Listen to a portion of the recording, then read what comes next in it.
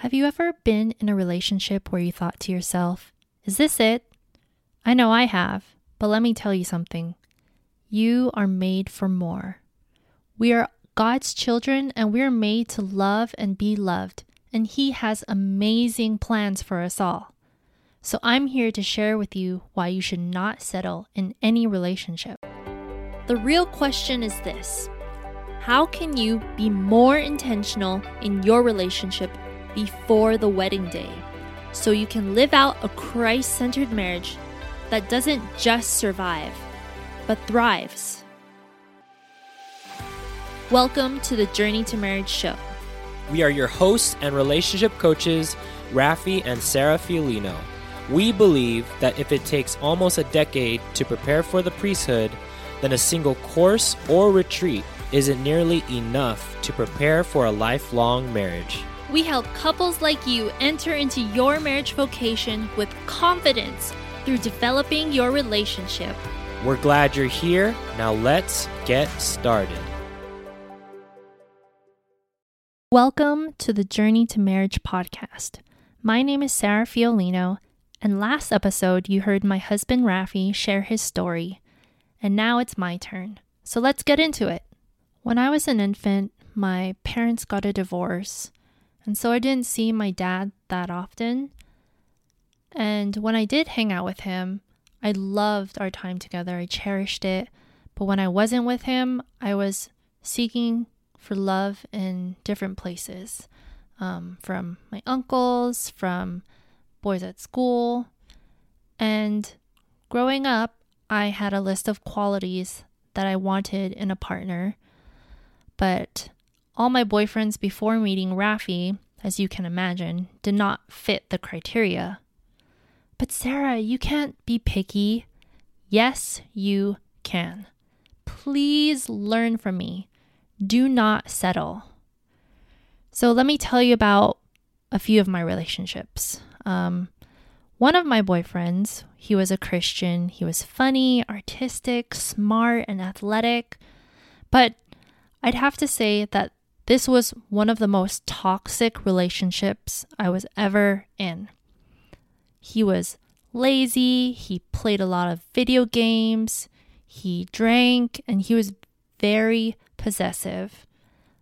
So possessive that I was afraid to do anything that he didn't say okay to. He had my password to my Facebook. I lost a lot of friends. We were always together and we fought, and he even controlled what I wore. I realized that I was settling and I didn't deserve to be treated or loved this way. So I tried many times to break up with him, but always found myself manipulated to stay in our toxic relationship. Another one of my boyfriends was Christian, kind, smart, athletic, but he was also lazy and played a lot of video games. He slept a lot, and he gave me my space, which initially I thought was a good thing, but it ended up being too much space. I felt like I was giving 110%. I felt like I was begging for his attention, begging him to love me the way I wanted to be loved. I felt like I was single. But we were on and off through college, and I always thought, oh, maybe he changed this time. Maybe it'll be different.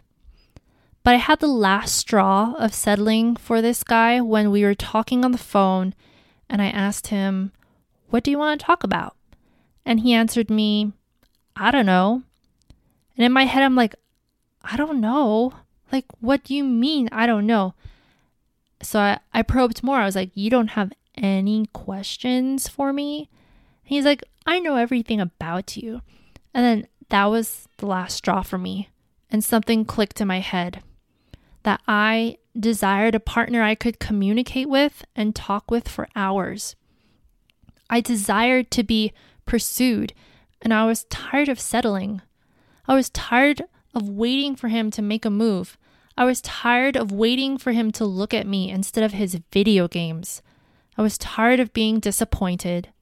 Or maybe I just shouldn't have put all those expectations on him in the first place. But no more settling. I knew it was time for me to move on.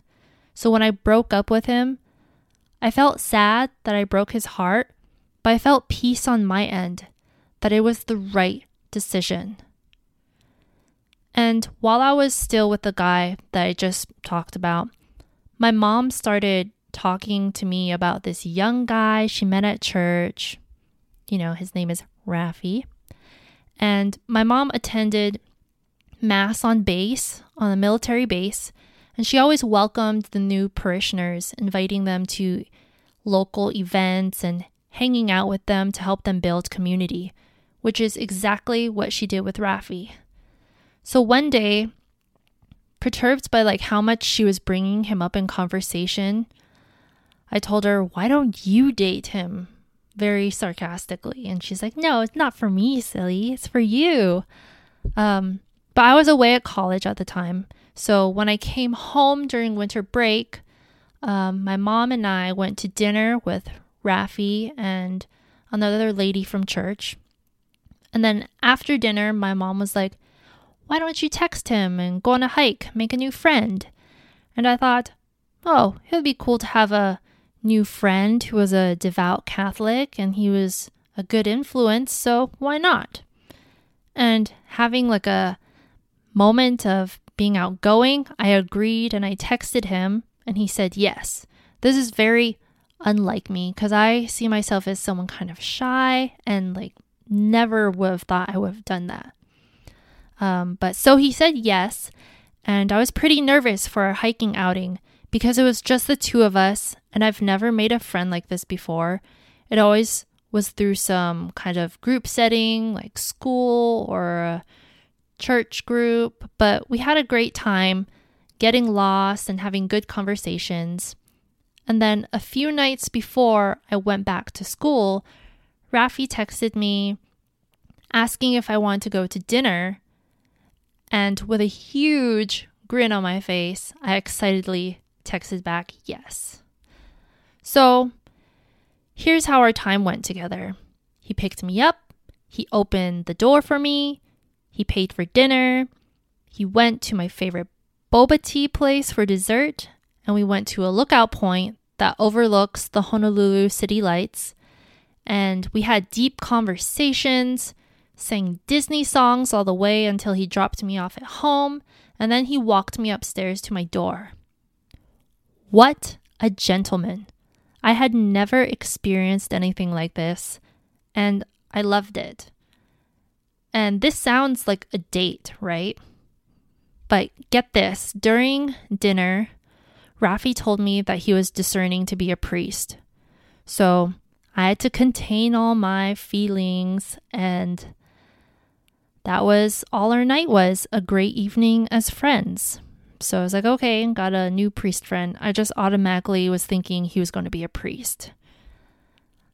So fast forward to my birthday in February, I was still in school and I had received a delivery from Edible Arrangements. And it was chocolate covered strawberries with a teddy bear and a balloon and a cute note signed Love Rafi. I was catching so much feelings when I saw that note and finished the entire box of strawberries. And I was like, I can't like this guy. Nope, he's going to be a priest.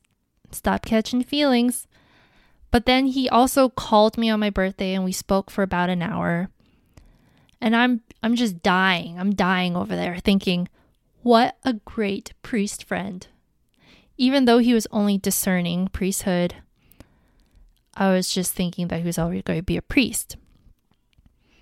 So afterwards, our communication was kind of spaced out. I didn't hear from him too often, but we always had long conversations on the phone when we did, which is something also unlike me because I would just usually text the person. I even sang him a song with my ukulele over the phone. And after that phone call, I was thinking, who am I? Who is he? I don't do this. I haven't even done this for past boyfriends, and here I am serenading my priest friend over the phone. Another thing that I did during college and our time apart, I wrote him a song because I was taking a piano course that semester, and just kind of fooling around the piano, I wrote him like a full-on song. And this is when my emotions for him, my feelings for him were like into full gear. And I just kept it to myself. I kept this song for myself. I don't remember when I revealed the song to him. I think it was we were already married. But anyway, I was just thinking, there's just something about Rafi that's making me do all these things that I would never do for a guy. So now, let's jump to post-graduation. I returned back home, and Rafi and I set up a day to hang out. He planned half of it, and I planned the other half. And so we went to Disney Aulani, and then I took him to a park, and that's where we drew like stick figure pictures, and then I danced for him. This is another thing I wouldn't have typically done for a guy, especially one that I wasn't dating. But I danced a hula dance for him. And I'd have to say that's the most memorable day for the both of us. Shortly after this day together, and after Rafi had attended a discernment retreat, he asked if he could court me. And of course I said yes, but I also had a fear of myself because I've never been in a relationship like this where the guy was pursuing me and where he was opening doors and treating me nicely. And I had to overcome the thought that I was not worthy. I mean, while we were courting, I was always thinking like, oh, he's going to break up with me. I'm not worthy of his love. But that was the exact love that I had been desiring all along. And it was scary dating Rafi. But I wouldn't know unless I tried. So I encourage you to never settle. Because if you do, it'll hurt you in the long run. And next, follow your heart, follow your gut, follow that peaceful path, and you'll know you're making the right decision. And lastly, for the ladies, be pursued. Don't go out there being an independent woman, pursuing the person you think is going to be the rest of your life. Let him find you. Hey there, future spouses. We hope you enjoyed today's episode. And coming up, Rafi and I will both be on to share the rest of our story of when we're courting and engaged, sharing with you the rest of our journey to marriage. See you next time. We hope you enjoyed this episode.